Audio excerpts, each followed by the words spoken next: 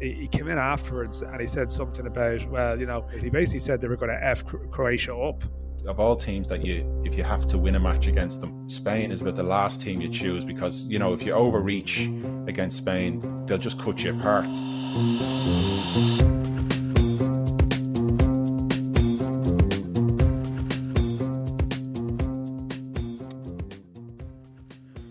We're halfway through the group stage of World Cup 2022, and of the 32 teams that started the competition, 31 still have a chance of going through to the last 16.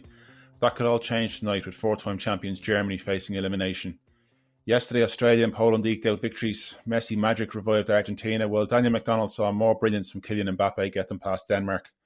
Dan, you've seen France twice now. What's your verdict on them at this stage? Yeah, I think they're definitely...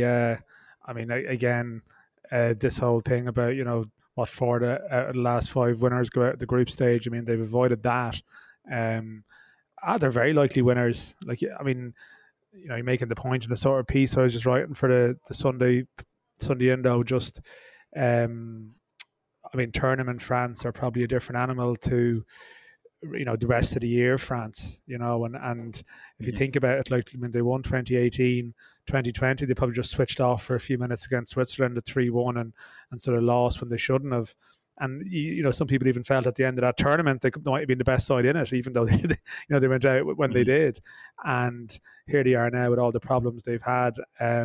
They can still, they have enough in the bank.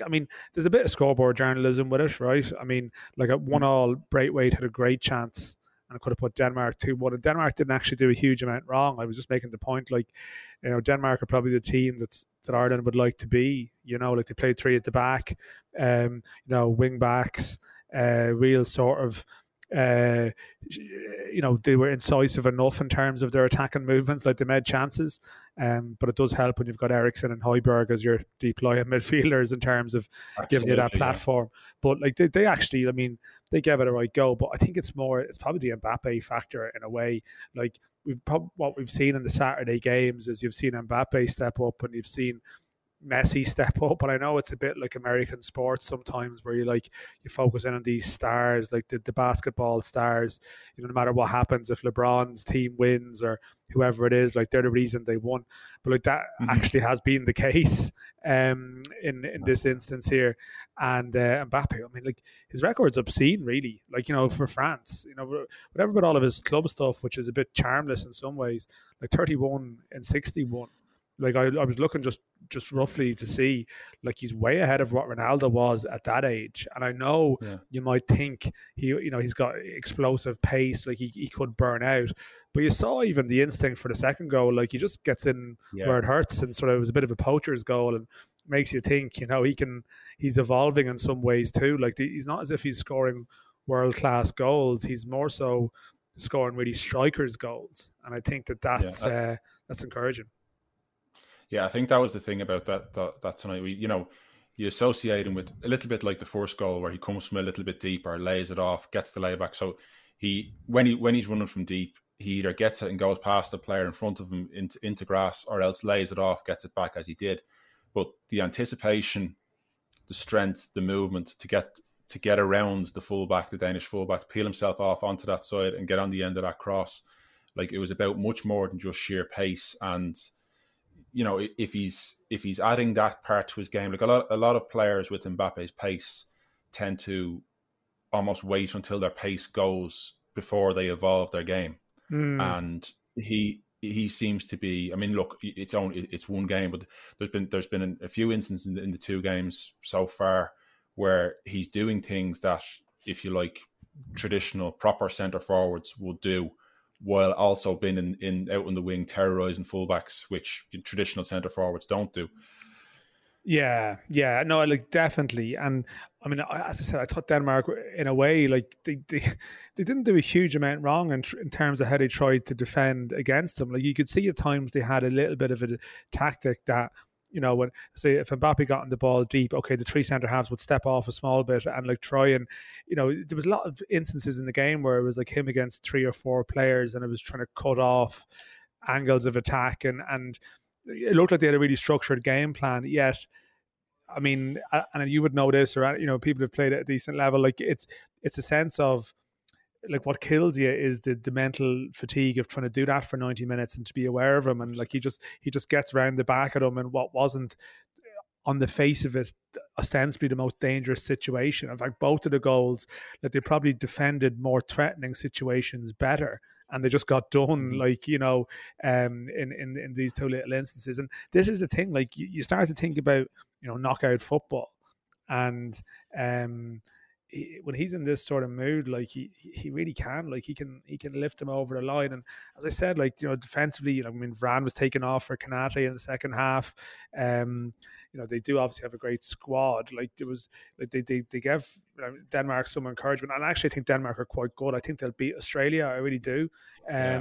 But there is something about the fact now, like they can recharge now, France. Like their last game doesn't matter for them, and they can just sort of rest up, and they're really into the tournament now. Whereas other teams are dealing with stress now, they're not. Yeah. And I think that puts them in a great place.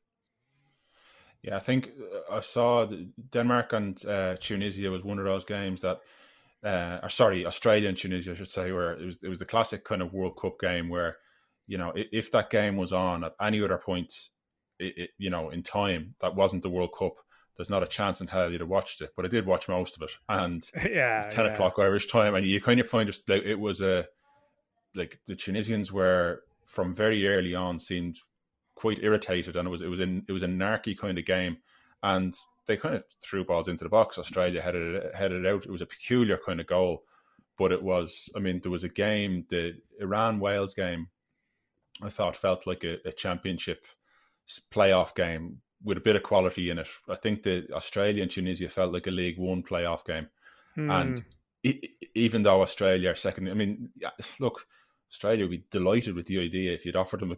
It's the old Mick McCarthy thing, you know, if you'd offered me this at the start. But Australia going into the Denmark game, they need a point, but it's very difficult to see, unless Denmark completely freeze, that Denmark won't win that game and go through. No, it's a great place for them. I suppose people like me who've gone through phases maybe of early mornings will know that, you know, Australians are very strong on Saturday mornings early, like Irish time. That's their peak time.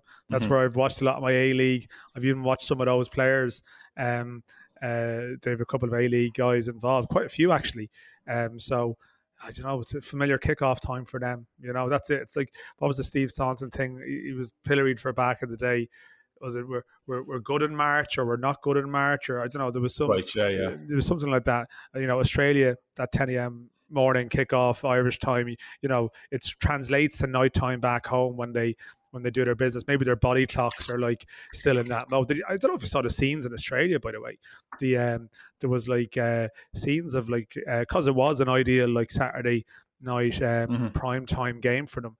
They had huge crowds out in the streets, sort of like fireworks and all sorts. The type of thing you would associate with probably a more football nation that would be associated with being a little bit more hardcore. But they clearly have managed to sort of capture the imagination in some way, that team. And as you said, like, they're probably just going to go out and make it bruising against Denmark, I think, you know, and see if they can hang in there. But Argentina, I suppose, was I sort of have a track record of like seeing Argentina win games after other games, like trying to get out of the Stadium 974 to get to the metro, to get back to my sort of hotel direction to see the Argentina game. Like it was challenging, like the metro queues at that 974, like it was properly sort of hundreds, thousands of people trying to get out of the stadium. And you have this scenario of like on the metro back in, there was a couple of people happened to have it on their phones. People like straining over their shoulders to watch it. Now, it doesn't sound like, you can tell me more about that game than I can. It doesn't sound like I missed a huge amount in the first half. And no, then, I was just going to say you didn't miss much. Yeah, and then happened to get back to my hotel for the second half, thinking that I had it on the TV here, but it turns out that only some games are on the TV here and some of them aren't. It's obviously a premium game. So to run around the corner to what it's TGI Fridays, as it is, which is TGI Fridays, the Doha branch. Sort of, I was having a discussion with one of the other lads. It was like, I mean, thank God it's Fridays, right? That's what it is. I mean, it has different connotations here. Like, you know, Friday's a holy day, and it's not necessarily all about God. So, I'm not sure how that works, but they did have the football on the screen and got to see the Messi goal with like a huge cheer again from people. Which I said, I haven't experienced it much in this competition, but Brazil and Argentina are like the people's champions to some degrees. Like you actually will. The thing about like football culture here, like it's a little bit different. Like that, you have a lot of people here. It's been talked about like fans from say India or Bangladesh or other countries, and you might talk to them and say like, what team do you support? And they'll say, well, my teams are Brazil, Argentina, and France. You know what I mean? They support everyone. They support the big names, and there was quite the cheer. As much as there's ever been a cheer, I would suggest, in TJ Friday's Doha when Messi stuck it in the net. I suppose football being the universal religion, it's sort of appropriate that it's probably only visible in TGI Fridays. There wasn't much. There wasn't much love lost in the game. It was in among all these great stats that are on the FIFA website between possessions gained and last third entries and all that sort of stuff. The basic one of fouls was there, and I think at last I think I got the last count of it. There was 34 fouls in the Argentina Mexico game, which kind of tells you a lot about watching it. But by comparison, France and Denmark had 13 fouls. The game England and USA, which was very, very stop-start, it was a horrible game. It had 24 fouls, so there was another half on top of that in the Argentina Mexico game. I mean, they kind of brought out the worst of each other as they kind of tend to do sometimes. Where like the first kind of minute there was a Mexican player. I didn't quite catch who either, and where it was a Mexican player going through. He did this thing, as all players do, put their arm across the opponent. His arm hit the Argentina guy in the face. He went down like it was platoon.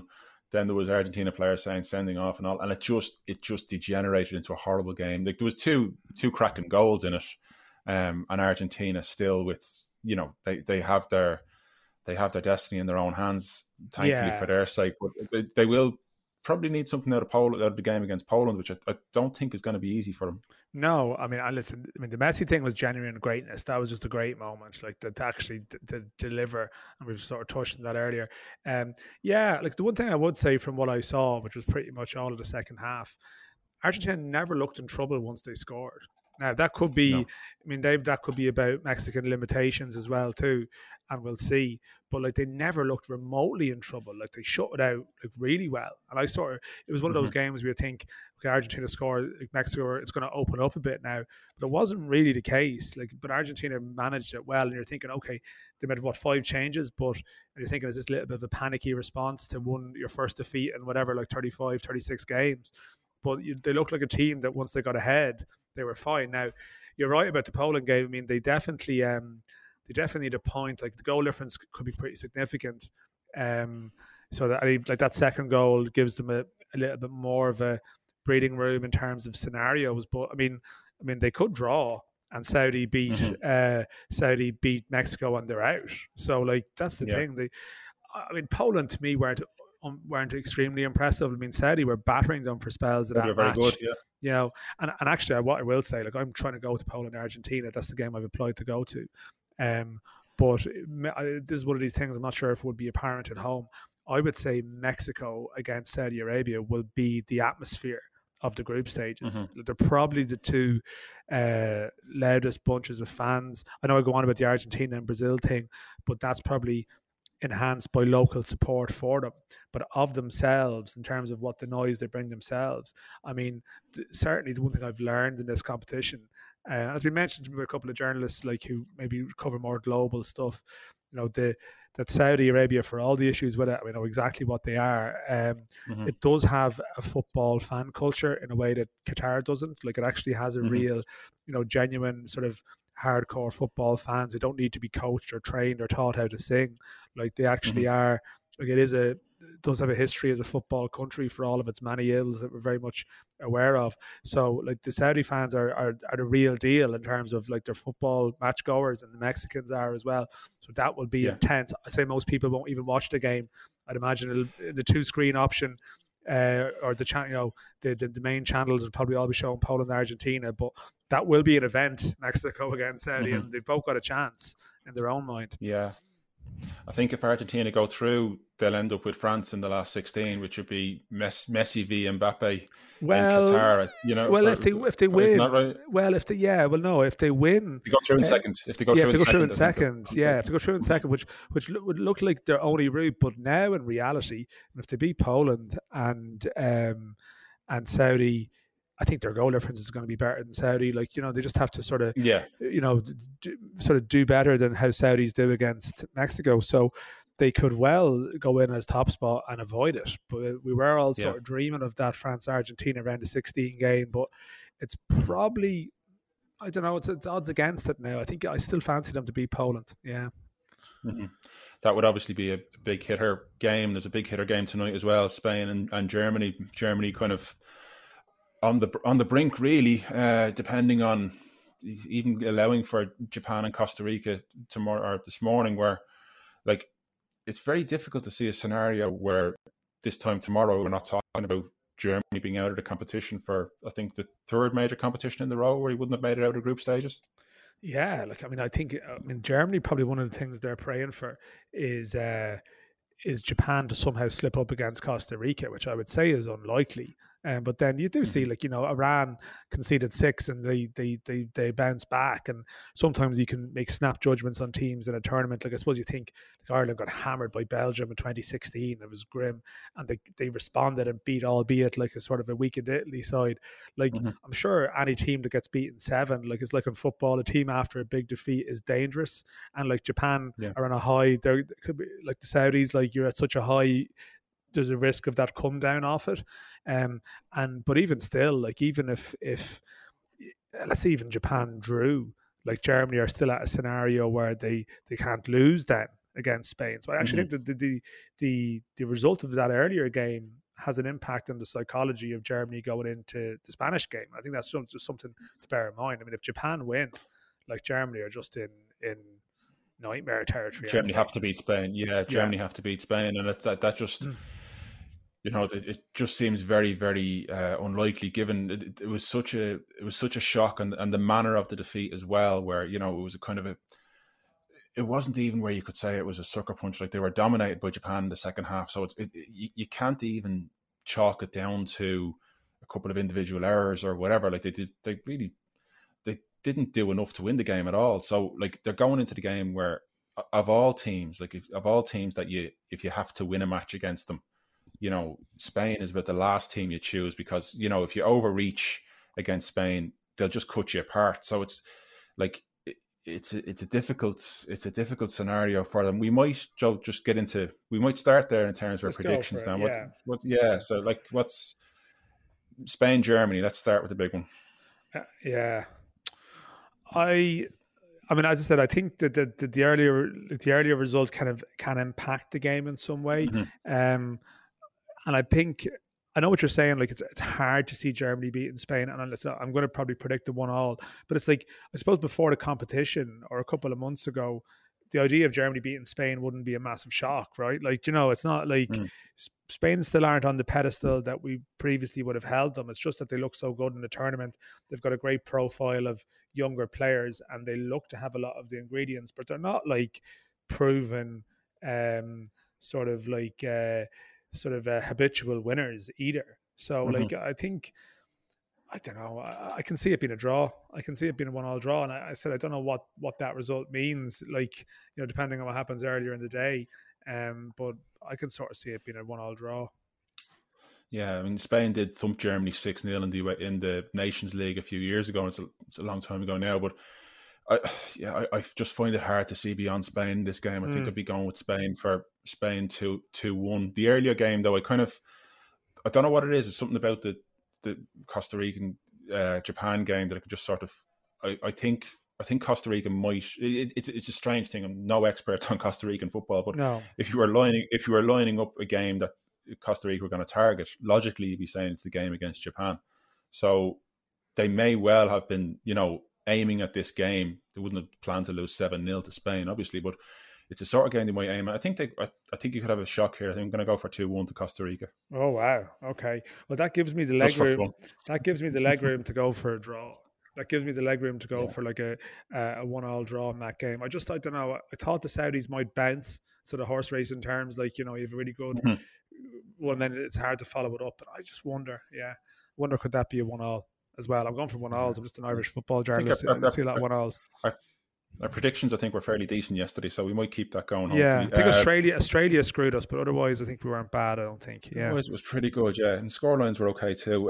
Belgium, Morocco, Croatia, Canada. Ooh, I'm going to Croatia, Canada. I think that's going to be a great game, actually. I don't know if you're aware of some of the spice in this game, but the Canadian coach, John Herdman, after their game against Belgium, he came in afterwards and he said something about, well, you know, he was obviously hiding. He basically said they were going to F Croatia up. Yeah, I think that's exactly. He actually used the word. He did. said it on the TV interview. But it was So one of the tabloid newspapers in Croatia basically has then posted like obviously a photoshopped, fully nude picture of John Herdman with various parts of him covered up. You know, saying something like, you know, show us where your mouth is now, or something like. It's got quite personal in a way, and like he was asked about it in his pre-match, and he was saying like, his wife doesn't recognize the picture that was in that paper. So like it's in Croatia and Canada, like this is a massive this has become like a massive grudge game now. It's the game I'm looking forward to it, because Canada are just like have a go heroes, you know. And I don't know if they can match the level of performance they produced against Belgium and the energy they produced in that game. And Croatia, to me, against Morocco, they weren't incredibly impressive. Now, it's an early morning game, or it was the early game, and I think some of these early games are still quite draining for players, maybe more so than the games later in the day. I can give them a little bit of a pass on it. But I'm going to go for another draw there too. That could be like I don't know. Canada still haven't scored in the World Cup, but they create chances. I'm going to go for another 1-1. I was going to just go 2-2, just so I didn't give the same result in the other games, but I'm going for 1-1 in this one as well. Why not? Yeah, sure. Why not as well? I think I'm going to go for it based on the first game. I think a Canada 2-1 win. Okay, yeah. Just for, you know, I think it's a young, hungry team against a team that might be just a bit past their best. So I'll go for that. And then Belgium, Morocco. Belgium are again very unimpressive. I could see another 1-0 Belgium in this unimpressive 1-0. Yeah, it's funny. Like Eden Hazard and Kevin De Bruyne have both said that their big chance was 4 years ago. They're pretty blunt. I think actually Hazard today, it was pointed out to me, you know, he was asked to assess their team, and he praised Courtois, and he praised, you know, their midfielders and their strikers, and made no reference to the defence at all, which sort of suggests there might be some concerns there. Yeah, like Morocco on paper have some good players, like playing at really good clubs, you know. You know, they're sort of like you matched them up against Croatia, and they actually they compared reasonably well. They just maybe a couple of the subs weren't in that bracket. So I'm going to go for 2-1 to Belgium. Okay.